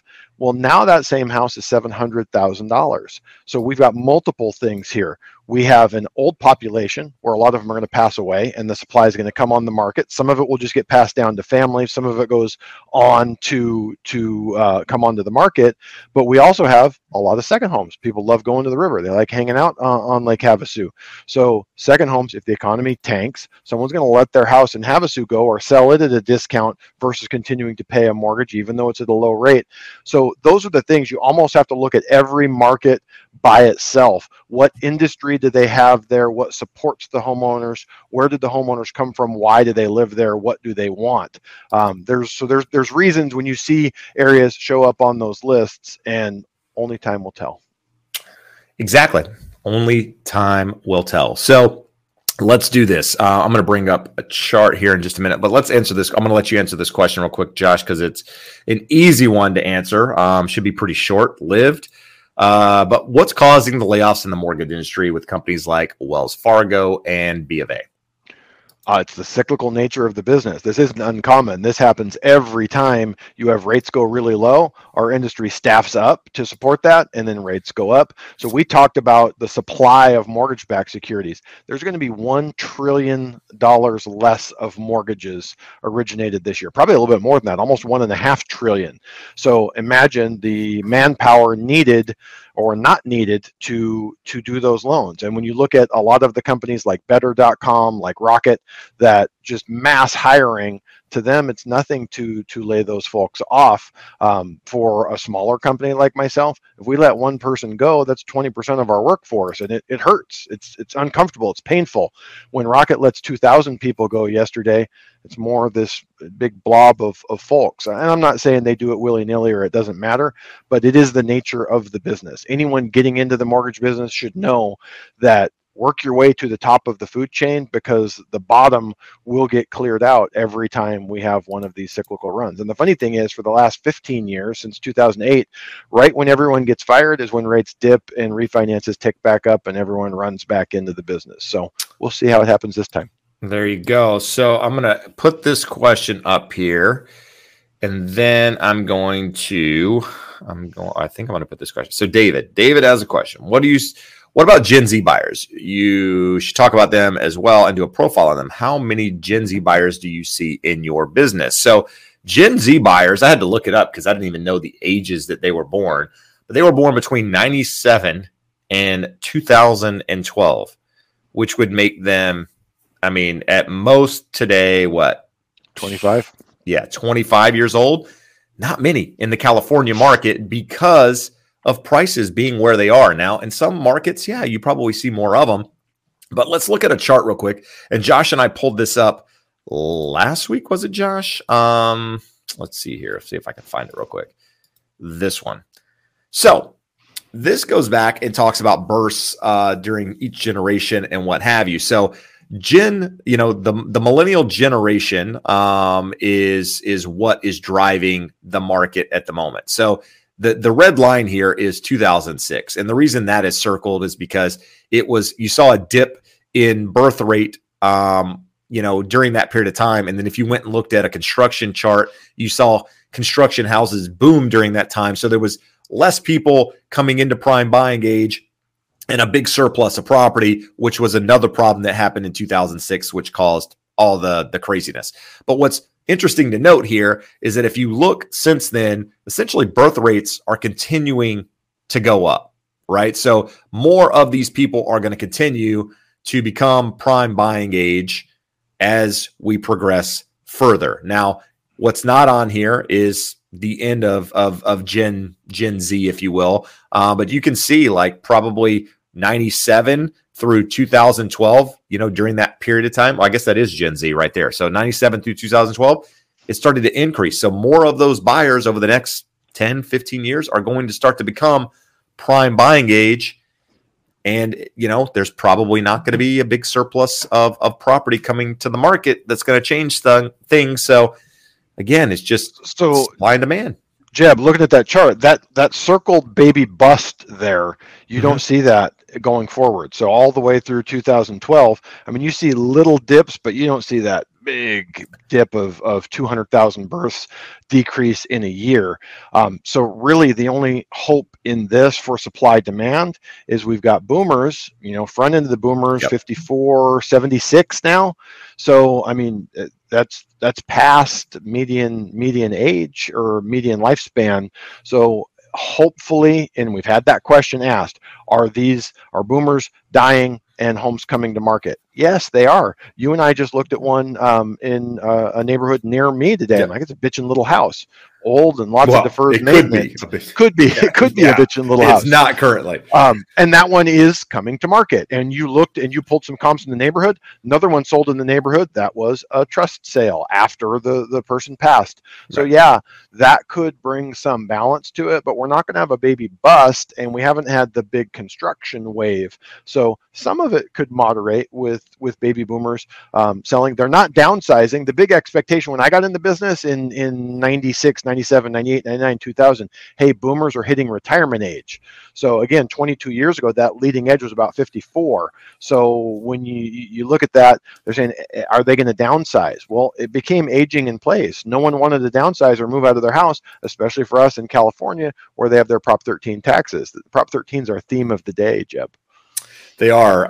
This is a question that I've had flagged for a little bit and going back to answer it. Sorry, Denise says, should I buy a condo now to avoid high rent, but I still need to pay more to buy than rent? $3,600 to own, $3,100 to live in a tent. No, to rent. Should I buy or wait? So $500 difference in owning versus renting. To me, that's a no-brainer in owning a property, assuming, again, all of those things that we said earlier are true. Longer term time horizon, not stretching yourself, money in the bank. $3,600, $3,100 in rent is probably equivalent to a $3,700, $3,800 mortgage payment with all the tax advantages and benefits of home ownership. Josh is probably doing a calculation now that's going to give us a number, but I would say if that's the case, it makes more sense to buy a property, because out of that $3,600 you're going to pay on a mortgage, probably $700 or $800 of it a month is going towards principal, which is for savings. $3,100 at the moment is going nowhere but to the owner's property and paying down their home. And rents are likely to go up. You're in a position where you could fix a payment and maybe even refinance at some point in the future and bring that payment down if rates do come down. That, to me, all day long you own a property. It's almost like we've answered this question before, Jeb. No, it is very much 100%. So the calculation I was running is how much is going to go towards principal, and we have to kind of back our way in the numbers. At least $500 is going to principal. So when you take that into account, basically it's the same as your $3,100 rent and a $500 a month forced savings account. If we flash forward 10 years and you get 4% appreciation like we have the last 65 years, the home's worth about 50% more than it is today, and you've paid that thing down $70, $80, $90,000 over that time frame. So that's how you build wealth. And Jeb also mentioned fixing your housing cost. It's not going to happen with renting. So if you have a longer time horizon, 5 to 7 years, and the numbers are that close, I would absolutely say buy. There you go. Philly says, putting an offer in on a house right now, we put in an escalation clause with a max. Our agent wants to do escalation with no max. What do we do? You got to take the advice of your agent in many cases, but you got to do what you're comfortable with. I would say the one thing I've learned about escalations is that, occasionally they get capped out and you end up losing for one reason or another. But here's the thing. You could put no escalation. Your offer gets accepted. You find out the price. You don't have to move forward, right? You don't have to move forward with the transaction. So in one situation, you might not get the deal. The other situation, you might absolutely get accepted, but it might be at a price you're uncomfortable with. So you decide at that time whether or not you move forward. I don't know. You've got to be comfortable as a buyer to make that decision, right? Your agent shouldn't be telling you this is what you have to do. It sounds like they're giving you advice on what they feel is the best to get your offer accepted. And so, if you trust the agent and trust the process, to go with the agent. If not, go your way and see what happens and learn from doing and learn in your market and see how it plays out. I don't know that there's a right or wrong answer. It's all about what you're good with. Josh, let's see. This is, I guess, a fairly easy question to ask. Taking PMI versus putting 20% down, regardless of the area. So if you had 20% to put down, would you put it down to avoid PMI, or would you leverage the market, put less money down, pay a little bit PMI? Thoughts? My answer is the numbers never lie. Do a side-by-side comparison of the different scenarios that you're considering and put as little down as you are comfortable with the monthly payment.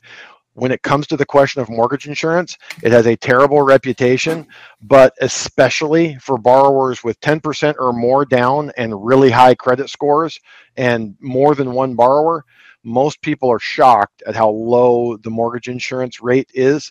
So take a look at that, get an actual quote. You would be stunned at how many mortgage loan officers will just take a guesstimate.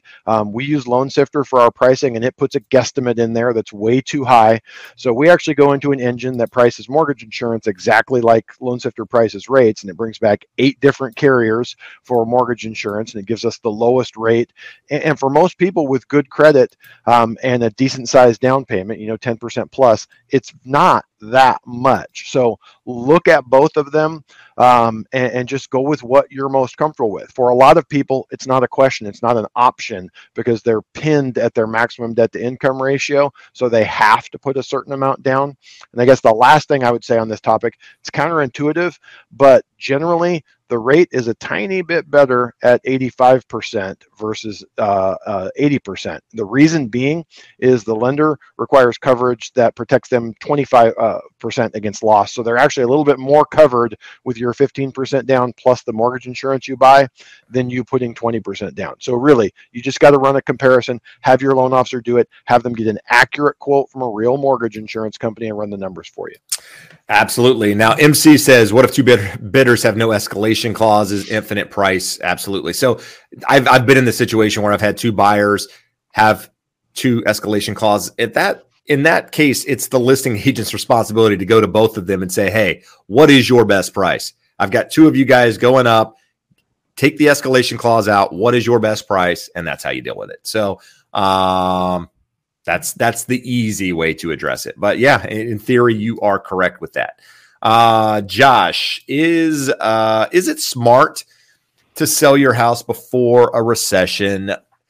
Do you think a recession's coming? So I'll ask you the second part of the question first. Answer that. Do you think a recession's coming? Easy answer, yes or no?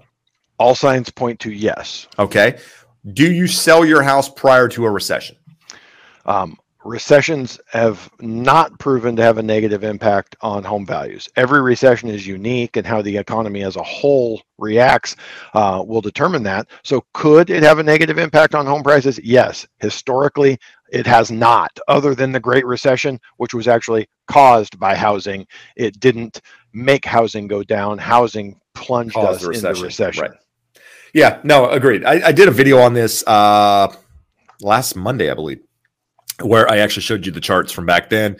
Historically speaking, home prices have fared well during recessions. Obviously, there's a lot going into this recession that could be different because of the Fed getting involved and all the things, policy-wise that have come to light since the pandemic. So we don't know how it's going to react, but historically speaking, the answer is there's no effect. But I would ask you the same question I would ask anybody thinking of selling a house: sell your house and do what? Like, what is the goal with selling your house? Is it to sit on cash because you think you're going to buy something less expensive? Or are you going to be selling anyway and moving to another market? Are you selling and going to rent? Like, why? Why are you selling? Those are the reasons and the things that you have to consider before really, regardless of recession or not. Like, why are you selling? And see if those signs or reasons are valid, and then make the decision going from there. Josh, does California home ownership cost have any effect on filing taxes? I'm not sure I understand the question. That's why I'm throwing it to you. Well, your home ownership cost, the only thing that's going to be tax deductible is potentially property taxes, but most likely not. If you missed the question about state and local taxes, go back and cover that. So in California, high property tax or high state income tax, you're probably not going to be able to deduct your property taxes. So then you would have your mortgage interest up to $750,000, which a lot of folks have bigger mortgages than $750,000. So they're even getting capped on how much mortgage interest they can deduct. So other than that, not going to have any impact on your taxes. There you go. That's where I thought the direction of the question was, but I just didn't. Homeownership cost. I'm assuming cost. Anyway, I won't go into that. But Tony, what is your advice on investing in a second home at this time, and in what market would you consider yourself? So, I don't really have advice on investing in second homes. Second homes are a luxury. They're one of those things that people do because they want a place to live in another market. And so does it make sense for you to own a house in that market? I mean, that's a personal thing for most people. You got to figure out why you're buying it to begin with. Do you spend a lot of time in that market already? Or are you paying cost to live there? Those are things that you think about. I owned a second home back in the day in South Florida. And what I can tell you from my experience is it made way more sense not to own a second home and just go there on vacation and have fun. And from a cost perspective, now, if it's something you do all the time, then that's, something you need to weigh. Market, again, that's it. To me, it more sounds like you're talking about investment property than a second home, because second homes are where you want to spend your time versus, trying to figure out what is the best market. But Josh, thoughts? If it's truly a second home, Fannie Mae and Freddie Mac, the FHFA dictated to Fannie Mae and Freddie Mac some changes earlier in the year. It used to be you had to put 10% down on a second home, but there was no change in pricing versus a primary residence. So for whatever reason, they went from no change in pricing to anything less than 25% down is about a 4-point hit. So a full percentage point at a minimum in interest rate for a second home. So a lot of people are looking more to portfolio lenders and local banks that have more competitive rates, and you're probably looking at closer to a 20% down. So not as attractive as it was even 3 months ago, but it can be a very good way of getting additional real estate if we're truly talking about a second home there. Good stuff. Brian Espinosa, another question, gentlemen. I just bought a house and I live on a dead end street, but they're basically building 25 brand new homes right next to me. Will my value go up? So it could help you, but what you don't want to see is brand new homes go up that are priced less than the value of your home, because that could, in theory, affect your value in a negative way. But assuming they're nicer, more expensive homes, it could help your value. I mean, a buddy of mine bought a house in El Paso, Texas years ago. It's been a long time now, probably 15 years ago. And for a while, the new construction homes that they were building next to him were actually less expensive to own than the house he had already bought. And then over time, it's obviously all changed and what have you. But, I don't think you're in a market where that's going to happen. But that's what you don't want to happen, is where the newer, nicer stuff is less expensive than the one you own. But assuming they are more expensive, it should help your value. But it's not necessarily a comparable, so to speak, as far as an appraisal goes, because of the time difference, in most cases. Josh, anything on that one? Nothing there, but we have a nice follow-up here. A regular viewer, Alex Rodoni, follows up on that question of mortgage insurance and should you do it? Is it worth it?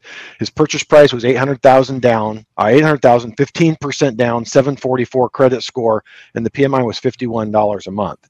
So the difference, 5% down on 800 would have been an additional $40,000. So to keep $40,000 back, we have a $51 difference. Now, obviously, there was a cost for the borrowing the additional $40,000, about $5-6 a thousand. So say $240 plus the 51 in MI, $300 a month versus an additional $40,000. I like the idea of having the cash as long as you can afford it. And then Melissa followed up here and says, we decided to put less down so we could offer more to be competitive. It worked and we got the offer accepted. So don't be afraid of mortgage insurance. I'm certainly not saying it's the right decision for everyone, but it can be a strategy for keeping more money in your pocket, for getting more aggressive on offers if you're in a really competitive situation. And then just staying on the topic of mortgage insurance here, Jeb, we'll do the mortgage insurance catch-all. Carrie says they paid $550 to do an appraisal to get the mortgage insurance canceled. Sounds steep, but the mortgage insurance was $200 a month, so I feel it's worth it. Thoughts? Absolutely. Absolutely. That one's a no-brainer. In 2.5 months, you're to the positive. So fortunately, you're in a conventional loan, not an FHA where it's on there for the life of the loan like the gentleman earlier.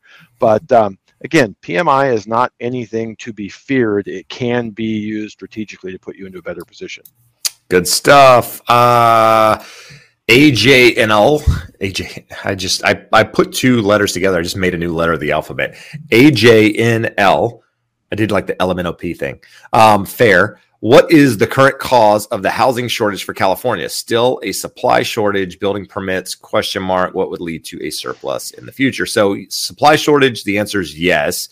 Cause is a number of things. One is, construction being underbuilt for an extended period of time. Another is the cost to break ground. Josh has talked about this extensively. It's $90,000 here in the state of California just to break ground on new construction because of all the permits and the fees and all the craziness that goes along with it. Not even considering, how environmentally safe and all the other, I'm not going to say garbage because I'd probably get hate mail or something. But things that go along with it. So it's just, there's so many things that go into that process that have caused construction to be on the lower side, plus available land in desirable areas where people want to live. Some of these markets, the Bay Area, like where are you going to go build in the Bay Area? You can't. So you have to go on the outskirts. Well, the outskirts are further from the Bay Area. Well, who wants to live out there? Nobody's wanted to live out there until, recently, because they had to, commute in and deal with traffic and all of these other things. So there's just been a number of reasons that it hasn't happened. And cost-wise, because it costs so much money to build these properties, it's never made sense because property values weren't increasing at these levels and what have you. And so it's just a number of things. What would lead to a surplus in the future?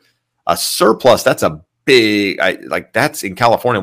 What's a surplus look like? I have no idea. I mean, I haven't seen a surplus since like 2007 in housing, 2008, 9. So it would take a lot. It would take time and it would take a lot of building. And neither of those are going to happen quickly, in my opinion. Josh? No, same stuff. I don't see a solution to it because on top of that, California has some of the strictest environmental regulations. So you can be building in an area that you wouldn't think would be environmentally sensitive and still run into major issues. So then you get the coastal commission involved and where we are here, just like so many layers and it's all costly. Like everybody wants their piece. Yeah. So yeah. Another one we had start here. Josh, California versus Texas. Regarding related housing costs and lifestyles, why would one transition to and from either location? So this is an interesting question because, the California Association of Realtors, they probably still have it on their website. I'm sorry, the National Association of Realtors. So if you go to nar.org, they have this box on their website. You have to kind of dig to find it, but it showed you could put in your state or a state, and it would show you where the most people were leaving your state and going to. So migrating from your state, going to another state. And then it would also show you which state was giving you the most people with regards to migration coming back into the state. And believe it or not, the most people were leaving California and going to Texas. But guess where Texas was sending the most people? Back to California. So interesting question. But Josh, when you think of these things, why do you think people leave one and head to another and vice versa? Let me give you an example, and I probably told this one on the show here before. My buddy, one of my best friends from college, who's our point guard, he lives in Fort Worth, and he has a brand new condo. Brand new, it's probably 2-3 years old now. And I'm like, condo? And he says, well, stay with us. And we come in, well, you got a little condo. We can't all just shack up in there. And he goes, no, my condo is 3,000 square feet. So my house is 1,700 square feet. His condo is 3,000 square feet. His condo is worth about a third of what mine is. And it is beautiful, like beautiful. Any one of us would be happy to live there. And when we come down to it, he goes, listen, dude, he goes, I make good money. I got no state income tax. If I were in California, it's about $30,000 to $40,000 I'd be paying to the state that I don't pay here. So you've listed property was less expensive. You get more bang for your buck. No state income taxes, right? So those are a couple. So now you flip over to the other side and we go, what are your property taxes on this thing? So places assessed at like a little less than 600. Let's make it easy and say it's 600. And his property taxes were over 2.5, but close to 2.5. So he was paying $15,000 a year in property taxes, which will continue going up. I'll bet in the year since I've been out there visiting, the place is worth 70 grand more. So again, another $2,000-$3,000 more in property taxes on it. So the difference is, if I do my retirement planning right and my taxable income decreases in retirement, I'm not paying a bunch to the state, and I still have my tiny little low taxes that are based on when I bought my house in 2003. His will continue going up. So he has to account for probably $20,000 a year of property taxes in retirement, where I don't. And my planning, my retirement planning, and when what is tax deferred, tax free, will dictate whether I come out ahead or not. My feeling when we went out there and looked at it, super cool. Fort Worth is an awesome city. There's some really cool stuff. For me to move, the area that we would want to be in is still 1.3, 1.4. So double his cost. So now you're talking $30,000 to $40,000 a year for property taxes in retirement. And it's not California. Like I tell everyone, everything bad that people tell you about California is 100% true. Everything that people tell you is awesome about California is 200% true. So it's a tough equation. So I'm going to go a different direction with that question. So Josh mentioned all the tax and housing reasons, and that's what the housing cost was about. Let's talk about lifestyles. You would move to California for the weather. If you like more, less humidity, you don't like rain, Southern California is fantastic. That's why I'm still here. I'm also here because I live near the beach. I can go surf in the morning if I want. I can go ski in the afternoon. I got hikes near me.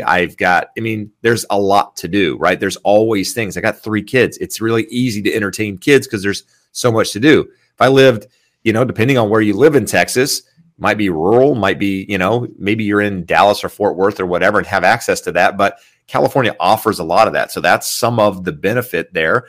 But the grass isn't always greener, right? It's not always better just because one reason or another. But people move for political reasons and taxes, like Josh mentioned. So those are some of the reasons that people go back and forth. But I can tell you, I've had a buddy.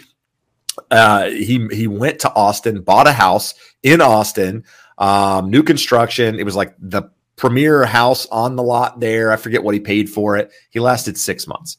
He kept the house, rented it out, moved back to California, and he rents in my neighborhood.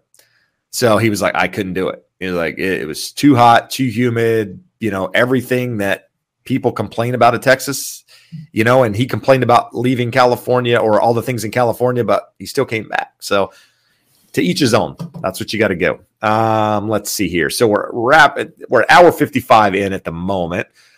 So I'm going to do what I normally do. We're at 202 likes, guys. Thank you. I'm going to ask that you hit the like button there. If you found any value tonight, if you've been with us, gained any knowledge, any information, you appreciate us, you like Josh's new melon hat, matching the shirt, like my shirt, I'm going to wear it every Wednesday now. I'm like Steve Jobs. I just got 100 of these and I just wear them every day.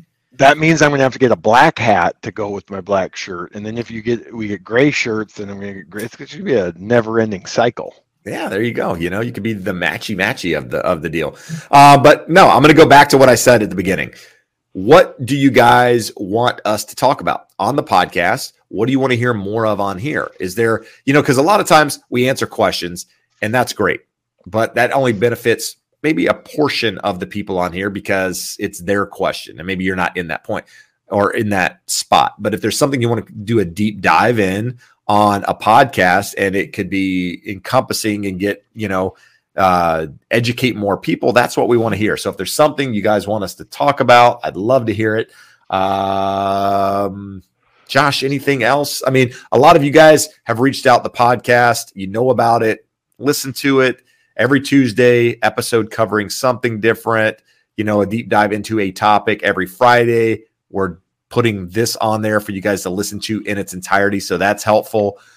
In addition to that, Josh, we've talked about, we have people reaching out now, asking us about consultations and do you walk people through the buying process? And for me, it's always been kind of one of those things that's hard to touch on because I've always been wanting to educate people through here, right, and provide information. But what I found out is a lot of people ask me for my advice and then go use somebody else to do the information or their buddy or whatever. Maybe they're not in my market at all, and I can't really, it's hard for them to use me. So, Josh, we're going to do this. We're going to put this up here, guys. So Josh and I are going to do consultations. If you want to have a consultation, you can reach out at those links there. I'll leave them out there through the end of the show. It's a way to get your questions answered in more detail.